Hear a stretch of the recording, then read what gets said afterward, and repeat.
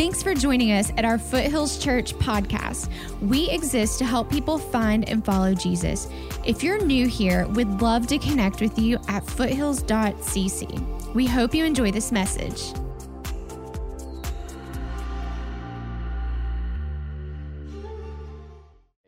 How many of you have ever been in a situation, they're normally very uncomfortable situations like this, like you're with a group of people and the conversation starts going in a direction that's not very God-honoring, and you know it, and you're squirming a little bit because you can see where it's going. Maybe somebody starts gossiping about someone else. Maybe there's some off-color joke or some racial something or other, and you're like really tense in that moment. Have you ever been there and you don't really know what to do? There's one side of you that says, what I should do is I should stop this conversation, and I should be the person who speaks up and says something and changes the direction of the conversation, or maybe I just need to politely remove myself. But you're caught in that moment, and you don't really know what to do, and so you just kind of go with the flow. You don't really make any comments or anything, but you're there, and you're frozen kind of in fear of what others might think if you were to say something or move or go away or something like that. And so rather than face those fears, you stay there. And later you think about it and you thought, why didn't I do that? Why didn't I get up? Why didn't I say something? Why didn't I do the right thing? But in a moment, that tension was palpable, and you just couldn't seem to do anything about it. You ever been there? Yeah. Like, it's really uncomfortable, isn't it, to be in that situation? And generally speaking, the reason we don't is that in that moment we fear what others are going to think about us if we do that. And that fear is so real. Today we're going to kind of talk about this whole idea of being careful that we don't move into a people-pleasing mode, like this need for approval that many of us have. And we start trying to find our identity in pleasing others. And we suffer for what John Ortberg, he's a pastor and author, calls approval addiction. Now think about that. When you think of addiction, like someone who's an alcoholic, the addiction, that need for the next drink, or a drug addiction where that need for the drug. But he said there's something that a lot of us suffer from.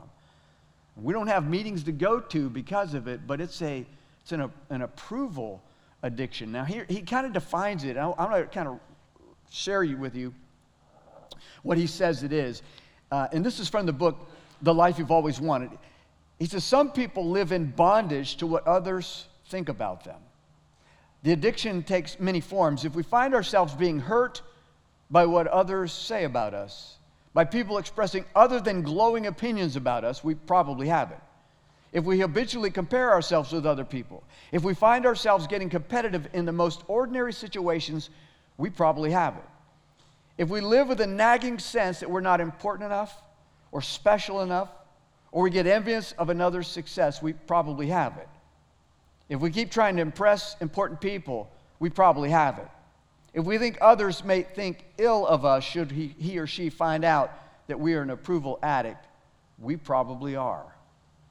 It's something that's real. I mean, I think all of us would say, I want to be a God pleaser, but our lives would probably show when we're faced in that moment of, that crossroads or what we're going to do, many of us are going to go toward pleasing other people rather than pleasing God. And so today what we're going to do is we're going to look at a story that actually contrasts a God pleaser with some people pleasers. And it's a story found in John chapter 9, and it's a really interesting story of Jesus doing a miraculous healing on this blind man. And the story unfolds in a way that you're going to see that there are definitely two types of people. So let me kind of set up the story, and we'll read a little bit from John chapter 9. There's a man who's been born blind, and Jesus and his disciples are traveling through, and his disciples asked Jesus, why is this man blind? Is it because of his sin or his parents' sin? Now, I'm going to pause for that, okay? Because a lot of people are really messed up theologically in this way, where we look at people with certain circumstances and assume it's because of some sort of sin. Now, it could be, but a lot of times it's just the circumstances of life. And in this case, he'd been born blind. And Jesus said it's not because of his sin or his parents' sin. It's to show the power of God. God was going to do something miraculous. And so Jesus does an unusual healing. He spits on the ground and makes some mud and puts it on the guy's eyes. And he tells him to go wash his eyes in the pool of Siloam. And he does, and now he can miraculously see. It's amazing. And so the guy comes back, and the people are looking at us and said, isn't that the guy that we've seen him every day out there probably begging for money because he's blind. Isn't that the guy that we know that's blind? And some people said, no, it's not him. It's just somebody that looks like him. And so finally, they bring this guy to the religious leaders, the Pharisees. Now, I'm going to give you the backdrop on the Pharisees. These are the guys, we talk about them a lot. Jesus would have run-ins with these guys all the time because they were Jewish religious leaders who are kind of like very pious, self-righteous guys, and they were hypocrites. And Jesus, really, it bothered him, and so he would get in these confrontations with these guys. So they bring this blind guy back to the Pharisees, and Jesus happens to have healed him on the Sabbath day. The Sabbath was the day of, it was the day of a holy day that God had set aside, and the Jewish religious people followed that because that was part of the Ten Commandments. But Jesus, as we know in the New Testament, Jesus is our Sabbath rest. And so Jesus knew what had to be done in that moment, and so he healed the guy. So anyways, this causes a big ruckus, as you can imagine, with the religious leaders. And so we're going to pick up in John chapter 9, and we're going to start in verse 13, I believe was where we're at. Let me just double check that before I start reading right.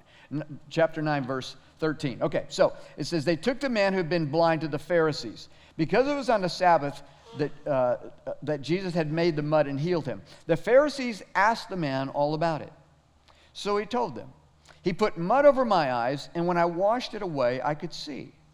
Some of the Pharisees said, this man Jesus is not from God, for he is working on the Sabbath. Others said, but how could an ordinary sinner do such miraculous signs? So there was a deep division of opinion among them. Then the Pharisees again questioned the man who had been blind and demanded, what's your opinion about this man who healed you? The man replied, I think he must be a prophet. The Jewish leaders still refused to believe the man had been blind and could now see, so they called in his parents. They asked them, is this your son? Was he born blind? If so, how can he now see? Now, you're going to see that the parents, are the people pleasers. And here's how they respond. And the parents replied, we know this is our son and that he was born blind, but we don't know how he can see or who healed him. Ask him, he's old enough to speak for himself. His parents said this because they were afraid of the Jewish leaders who had announced that anyone saying Jesus was the Messiah would be expelled from the synagogue. That's why they said he's old enough, ask him.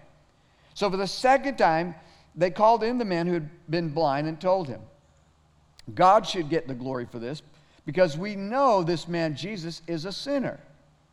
I don't know whether he's a sinner, the man replied, but I know this, I was blind, and now I can see. What did he do, they asked. How did he heal you? Now watch, this guy is not a people pleaser, he's a God pleaser, and he gets right in their face. Look, the man exclaimed, I told you, didn't you listen? Why do you want to hear it again? Do you want to become his disciples too? Then they cursed him and said, you are his disciple, but we are disciples of Moses. We know God spoke to Moses, but we don't even know where this man comes from. Well, that's very strange, the man replied. He healed my eyes, and yet you don't know where he comes from. We know that God doesn't listen to sinners, but he's ready to hear those who worship him and do his will. Ever since the world began, no one has been able to open the eyes of someone born blind. If this man were not from God, he couldn't have done it. Now they're really mad. You were born a total sinner, they answered. Are you trying to teach us? And they threw him out of the synagogue. When Jesus heard what had happened, he found the man and asked, do you believe in the Son of Man? The man answered, who is he, sir? I want to believe in him. You have seen him, Jesus said, and he is speaking to you. Yes, Lord, I believe, the man said. And he worshiped Jesus. Now, in that story, what you see is a classic case of some people pleasers and a God pleaser. And again, I think every one of us would say, I want to please God first before I please anyone else. And the struggle is real. So let me just kind of give you two things here. The first one is going to kind of show you it kind of distinguish whether or not you are a people pleaser or not. and then what a God pleaser looks like. So here's how you know if you're a people pleaser. The people pleaser's first question, that is hard to say. People pleaser's first question is this. How does this affect my position, reputation, or status? Whenever they're in a situation, they're evaluating how they're going to respond with this question. How does this affect my position, reputation, or status? How does this affect me? What I'm about to say, what I'm about to do, how is it going to look in the eyes of others? How is this going to affect me in their eyes? My reputation, my status, my position, how is it going to do? Now, the Bible is clear. We need to care about our reputation. We should care about what others think. The Bible says that a great name is greater than great riches. It's better than great riches. So it's good to have a good reputation, but that can't be the first question you ask. It can't be, what are others going to think about this, or how will they view me? The first question has always got to be, how will this glorify God? There's a difference. But that's what people pleasers ask. And what happens is we become image managers because we want to look good. Right? We want to make sure that I present myself well so that you like me better. And so when we go on our social media and we want to manage our image. And so we take a selfie and we look at it and we go, well, I don't really like that. I don't look good. And then we take another. And we can do 20 iterations before we find one and go, that one looks right. Okay. And then we take it and then we go, wait, before I put it online, I better put the filter on it because I see some blemishes. And so I want to present myself looking perfect.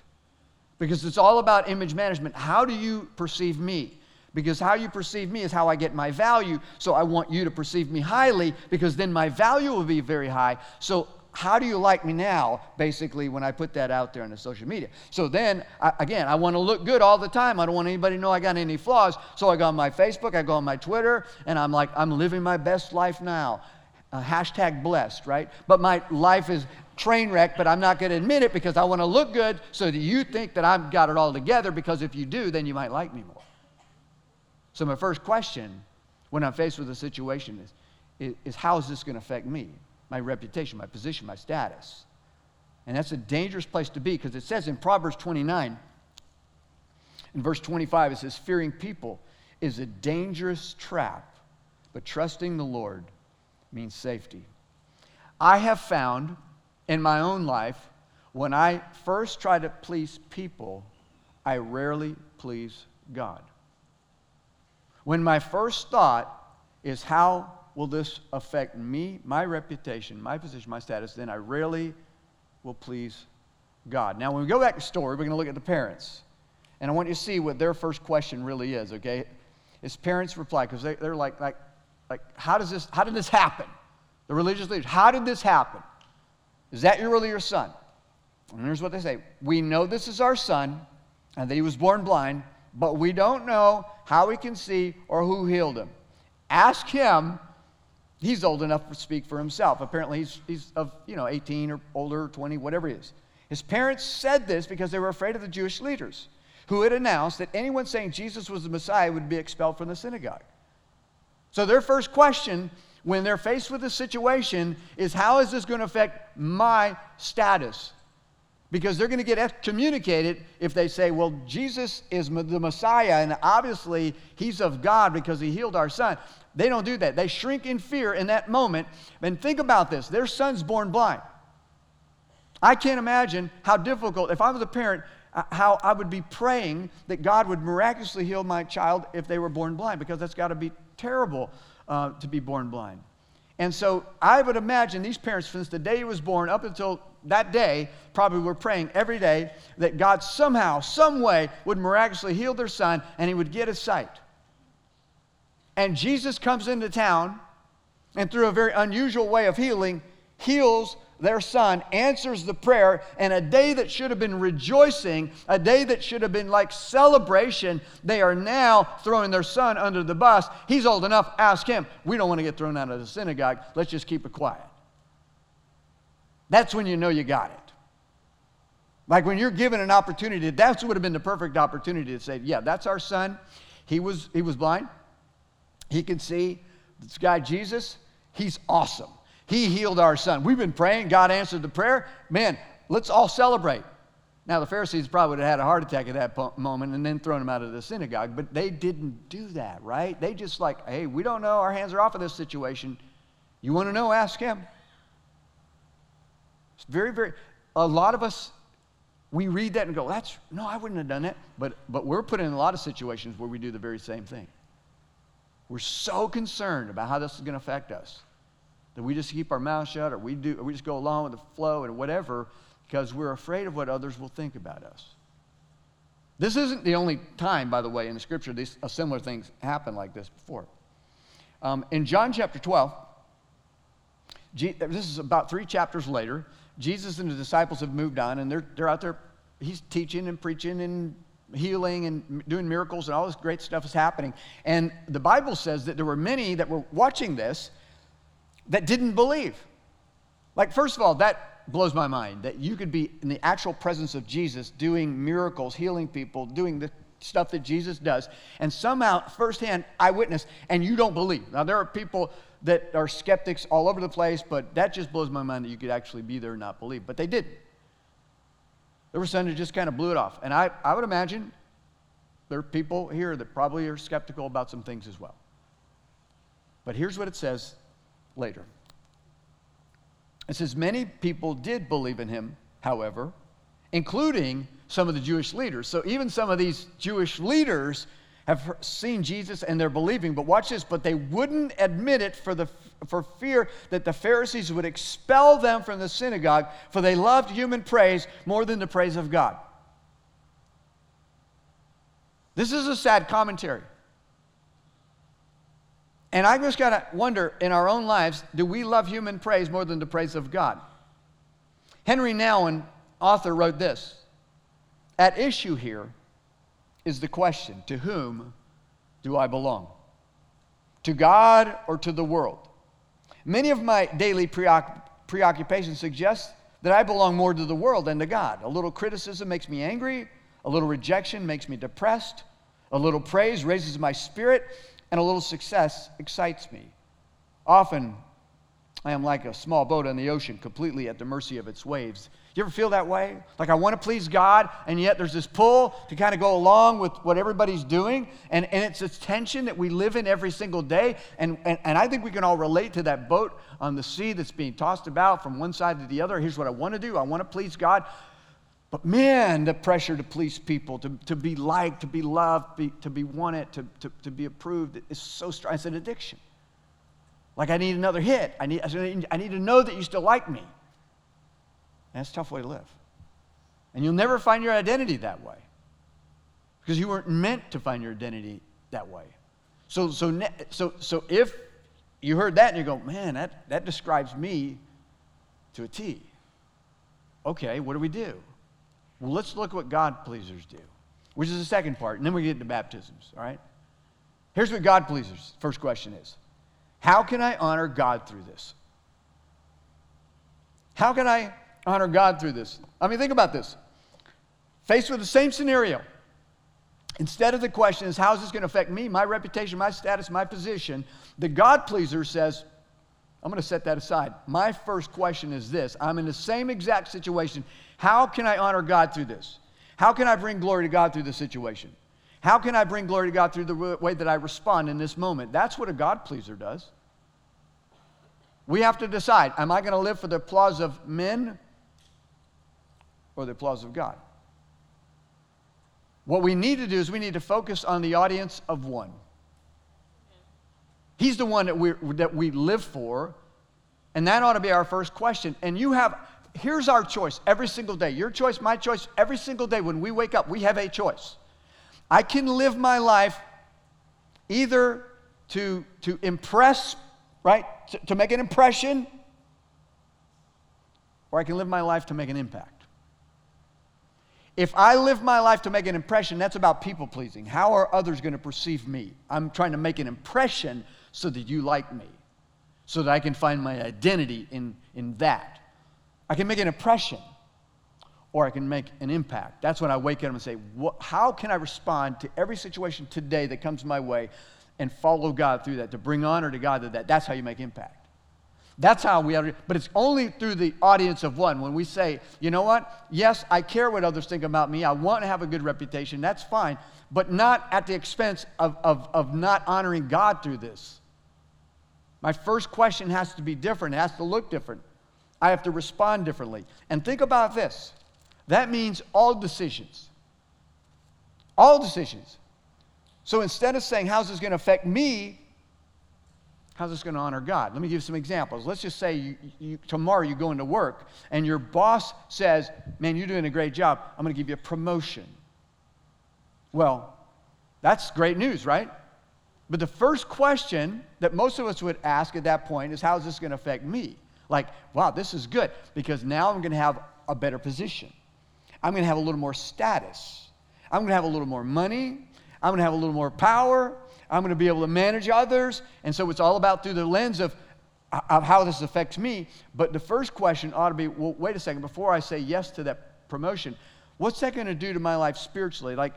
So now you're saying if I take this position, I'm going to have to miss Sundays. I have to work Sundays, so I no longer can go to church. So I've got this dilemma on my hand. So the first question really needs to be, how's this going to honor God? Well, that decision now looks a little different, doesn't it? How about when it comes to relationships, dating, marriage? First question, how is either going to be, how's this going to affect me, or is this going to honor God? When the filter changes, then life looks differently. When I start thinking, okay, how is this going to bring glory to God? Or will this bring glory to God in this moment with this decision, rather than, wow, how is this going to affect me? That's the difference. And it's hard to do. Again, I can make an impression or I can make an impact. I've got to make a decision which one I'm going to do. In the Old Testament, and by the way, when you make these decisions and you say, I'm going to honor God, that's not always going to be popular with your friends and family. I can just tell you that now. Just heads up. Like when you just start living as a God pleaser, you're not always going to get the applause of men any longer. It just doesn't work. You got to make that decision who you're living for. If you look at the Old Testament, the way that God spoke was through these prophets. A prophet was basically the mouthpiece of God. And so in the Old Testament, what would happen, the nation of Israel, those were God's people, they would be worshiping God, things would be going good, and then they kind of would stray away, and the next thing you know, they're worshiping other gods, and God would say, okay, here, prophet, whichever prophet it was, I want you to go to my people, and I want you to pronounce, that they need to repent, or there's going to be some hard times ahead. And so that's a tough message to deliver. So the prophet would go to the people and say, hey, here's what God says. You guys have turned your back on God, and you're going to face judgment if you don't repent of this and turn back to God. It's never popular to tell people what they're doing is wrong. And people took those prophets. Again, God sent them because he didn't want to have to pronounce judgment on them. He was hoping that they would say, whoa, you're right, we'll come back. But they wouldn't. Instead, they would kill the prophets. They would have the prophets jailed because they didn't want to hear it. So when you become a God pleaser, you may not please everyone. But that's the difference. When you're a God pleaser, that's secondary. It's secondary. So let me show you, as we go back to this story, this guy, right? Because this guy, to me, is pretty amazing. Because nobody except Jesus really ever stood up to the Pharisees. Like you read through the scripture, everybody was like scared of these guys. But this guy is like in their face because he's such a God pleaser. And so it says this, for the second time, they called in the man who'd been blind and told him, God should get the glory for this because we know this man, Jesus, is a sinner. Well, they didn't really know anything, did they? And he says this, I don't know whether he's a sinner, the man replied, but I know this, I was blind and now I can see. Now, this is great because there's something here. For a lot of us, when we give our life to Jesus, we don't know really tons about what just happened. Like, we just knew that God was calling us somehow. And sometimes you have this fear that someone's going to ask you about that, and you're going to ask you to quote some scripture, and you're like, I don't know all that. But here's your answer needs to be, I don't know. All I know is I was spiritually blind, but now I can see. I was spiritually dead, but now I'm alive. I was spiritually lost, but now I'm found. I don't know exactly how it worked. All I know is that my life has been changed. I'm a new creation in Christ, and I can't explain it other than that. And this is what the guy said. He said, I don't know what happened, but I do know this. I used to be blind about 10 minutes ago, but now I can see. That I know. Like I was blind for 21 years, or however old he is, and as of just meeting this guy named Jesus, and again, I don't know who he is, but I know this, he changed my life. And that changed everything. See, now he's got this boldness, and of course then they excommunicate him. The very thing his parents were afraid of. He didn't care. He didn't care, because he's a God pleaser. So later on, it says, when Jesus heard what had happened, he found the man and asked, do you believe in the Son of Man? Now he's going to kind of identify himself a little bit to the guy, because he says, I don't really know who this guy is. So Jesus said, let me show you who I am. Do you believe in the Son of Man? The man answered, who is he, sir? I want to believe in him. You have seen him, Jesus said, and he is speaking to you. Yes, Lord, I believe, the man said, and he worshiped Jesus. I mean, this is amazing. Beyond the physical sight, he has got this spiritual sight now, and his life is totally different. Not everybody's going to like you when you do this stuff. I mean, his parents, there was a wedge right there in that relationship, right? You know that happened, because they probably couldn't even be around him anymore, because he was going to, the Pharisees were so mad at this guy. But they both, at that day, they drove a stake in the ground, didn't they? Both of them. The parents did, because they said, we're going to choose the side of the applause of men. Our reputation, our status, our position. We're going to drive this stake in the ground. We're making this decision right now. We're living for the impression. But this guy said, I'm living for the impact. He drove a stake in the ground and said, I don't really care about what others think. You can throw me out of the synagogue, but I'm following Jesus. And his life has radically changed. In Luke chapter 7, we see something play out again. And let me just paraphrase it. I know that we've got the scripture up here. I'm going to paraphrase it for the sake of time. There's a woman. The Bible doesn't really let us know who she is. She's described as a certain immoral woman. And Jesus has been invited to a Pharisee's home for a little get-together. And Jesus goes there. Again, the Pharisees, religious guys, the pious guys. Jesus goes there, and when he's there, this woman comes in, this immoral woman, probably a prostitute, comes in, and she really doesn't care about her reputation, what others think in this moment, status, any of that stuff. She goes in while Jesus is at this table and has this alabaster jar filled with this expensive perfume, and she breaks it open and starts pouring the perfume on his feet, and the tears are flowing, and she's washing with her tears in the oil from the alabaster perfume, all of that's in there, and then she's drying it with her hair. It's just like a really awkward moment, probably, but Jesus was like, and the Pharisee, the Bible says, is thinking to himself, if he really was the Messiah, he would recognize how bad this woman is, and he wouldn't let her do that. And the Bible says that Jesus answered the man's thoughts and said this. He said, when I came in, you didn't bother to serve me, to wash my feet, which was customary back then. But she's come in and she hasn't stopped since she's been here. Her sins, which are many, have been forgiven. See, when you become a God pleaser, you really don't care what others think. It's all about the audience of one. Now, again, that's not to mean you don't care at all what others think. I don't mean to imply that, because there is that fine line, and I'm going to explain how to find that balance in just a second. But I want to share what the Apostle Paul said in Galatians about this whole idea of being a people pleaser or a God pleaser. He said, and if you know his story again, he was very bold in his proclamation of the gospel message about Jesus. He said, obviously, I'm not trying to win the approval of people, but of God. If pleasing people were my goal, I would not be Christ's servant. In other words, if you're going to please people, you're never going to please God. If your first question is, how's it going to affect me? You're never going to please God. The first question has to be, how does this please God? How does this honor God? How does this glorify God? So let me get back to that balance, because we're thinking, well, I don't want to be a jerk. No, we don't want to be a jerk, right? So it's not that we don't really care that what people think about. We want, look, let me just say this. I want you to like me. Like, I really do. I like you. I hope you like me. No, I really want you to like me. I really love you guys, but I know this, that there are times where I have to set that aside. Like, I want you to like me and I want you to love me, but at the end of the day, my mission and what I've been called to do is proclaim truth, right? And sometimes when truth is presented, it's hard to hear. Like, there are things in Scripture that when people hear it, they don't like the messenger because of the message. But that's okay. I'm good with that if that's the case, because that simply means God's got you some sort of conviction in your life, right? And you're just trying to take it out on me when your real issues with God.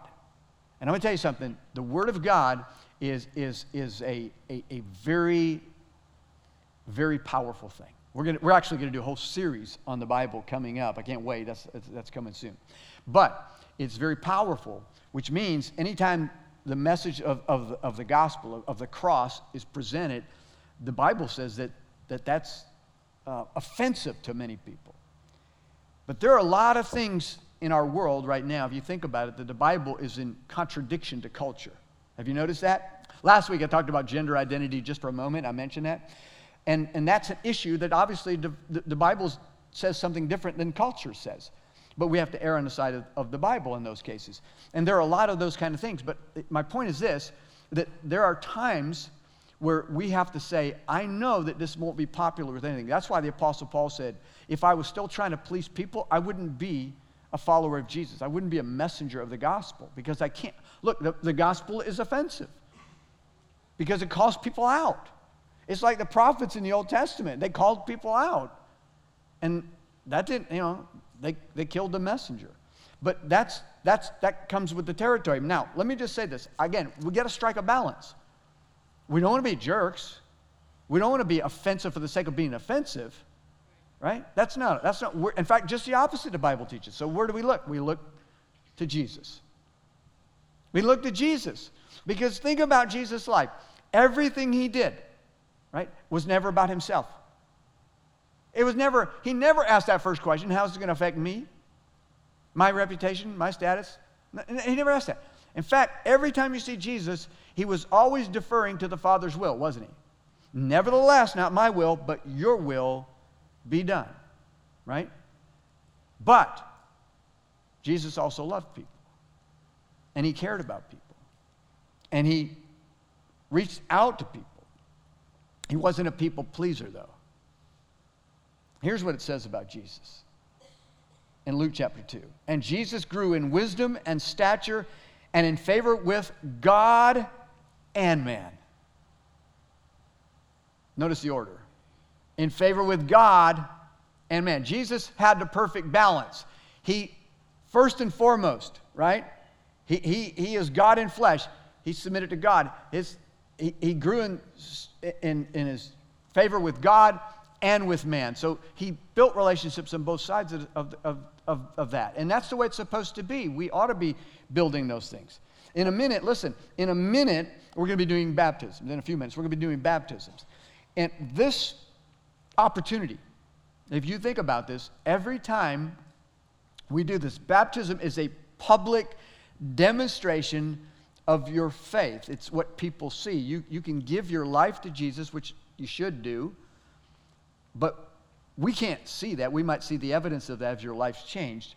But this is the way the Bible says this is our coming out party. This is where we say, I'm a follower of Jesus, and I want to declare that publicly. And every time we do a baptism, there's that wrestling for many of you, right? It's the wrestling. What are people going to think about me? I'm going to feel really awkward, and it's all about us. Like, how's I'm going to feel about this? Well, first of all, you're going to feel awesome once you are obedient to God. But in that moment, right, it's that tension of like, if I actually do that, like, how's that going to affect my reputation? Everybody thought I had it all together. Look, if you had it all together, you wouldn't need Jesus, right? None of us have it all together. That's why we need Jesus. So nobody thinks you got it all together anyways. But we have all these things in our mind that are going on that are preventing us every time we do a baptism, and it's always about us. How's this going to affect me? Instead of saying, God, how's this going to honor you? That's what I want to be, the audience of one. I don't care what anybody else thinks. I'm going to be obedient to God. Some of us, every time an invitation is given to say, hey, give your life to Jesus, the same thought. Well, if I do that, what are people going to think about? Who cares what people think about you? What you need to do is care about what God thinks about you. He loves you. That's why he sent Jesus, and he wants to have a relationship with you. Guys, let's not make this more complicated than it needs to be. Give your heart and life to Jesus. Follow Jesus. First question, how's this going to bring honor to God? So let me pray for you. If you're in that kind of that, feeling that tension, Lord God, I know that there are people, every time we give an invitation, there's that tension. I remember that tension myself. There's that tension. What am I going to do? And it's always usually comes back to something about us that's preventing. It's not you. You desire us to be in a relationship with you. You sent Jesus to prove that. So if you're here today and you're just saying, you know what, today I'm going to give my life to Jesus, and I don't care what anybody thinks. I don't care how that's going to affect any of my reputation, position, or status. What I care about is pleasing God. I realize I'm a sinner and I'm in need of a Savior, and I'm excited about honoring you, God, and I want to be saved today, and I believe you are the Messiah, and I'm placing my faith in you today. And if that's you right now, I want you to just raise your hand. Don't worry about what people think. Don't look around. Oh, what am I going to say if I raise your hand? Like, no, that's what I want. I want Jesus. I want to honor God with my life. That's what I want. And I'm willing to lay my life down and commit my life to Jesus. Thank you. You can put your hands down. If that was you, maybe just offer prayer like this. Jesus, I give you my life right now. Thank you that you loved me enough to die on a cross for my sin. And I'm placing my faith in you, and I will follow you for the rest of my life. God, now I want to pray for those who maybe, I know we've got people already planning to be baptized, but there are a bunch of people in here that have placed their faith in Jesus, maybe just now. And their next step is to follow through publicly, declaring their faith in you. And for those people who right now are doing that, kind of going through that tension and squirming a little bit in their seats, Lord, just work in their heart and show them that anytime they step out and honor you, there's always blessings that follow. And they're amongst friends, and nobody's going to look down on them. Everybody's going to celebrate that decision. So I pray that today that would be the day they say, you know what, my first question is how can I honor God? Thank you, Lord, for your sacrifice, for your love, for what you're going to do in this place. In the name of Jesus we pray.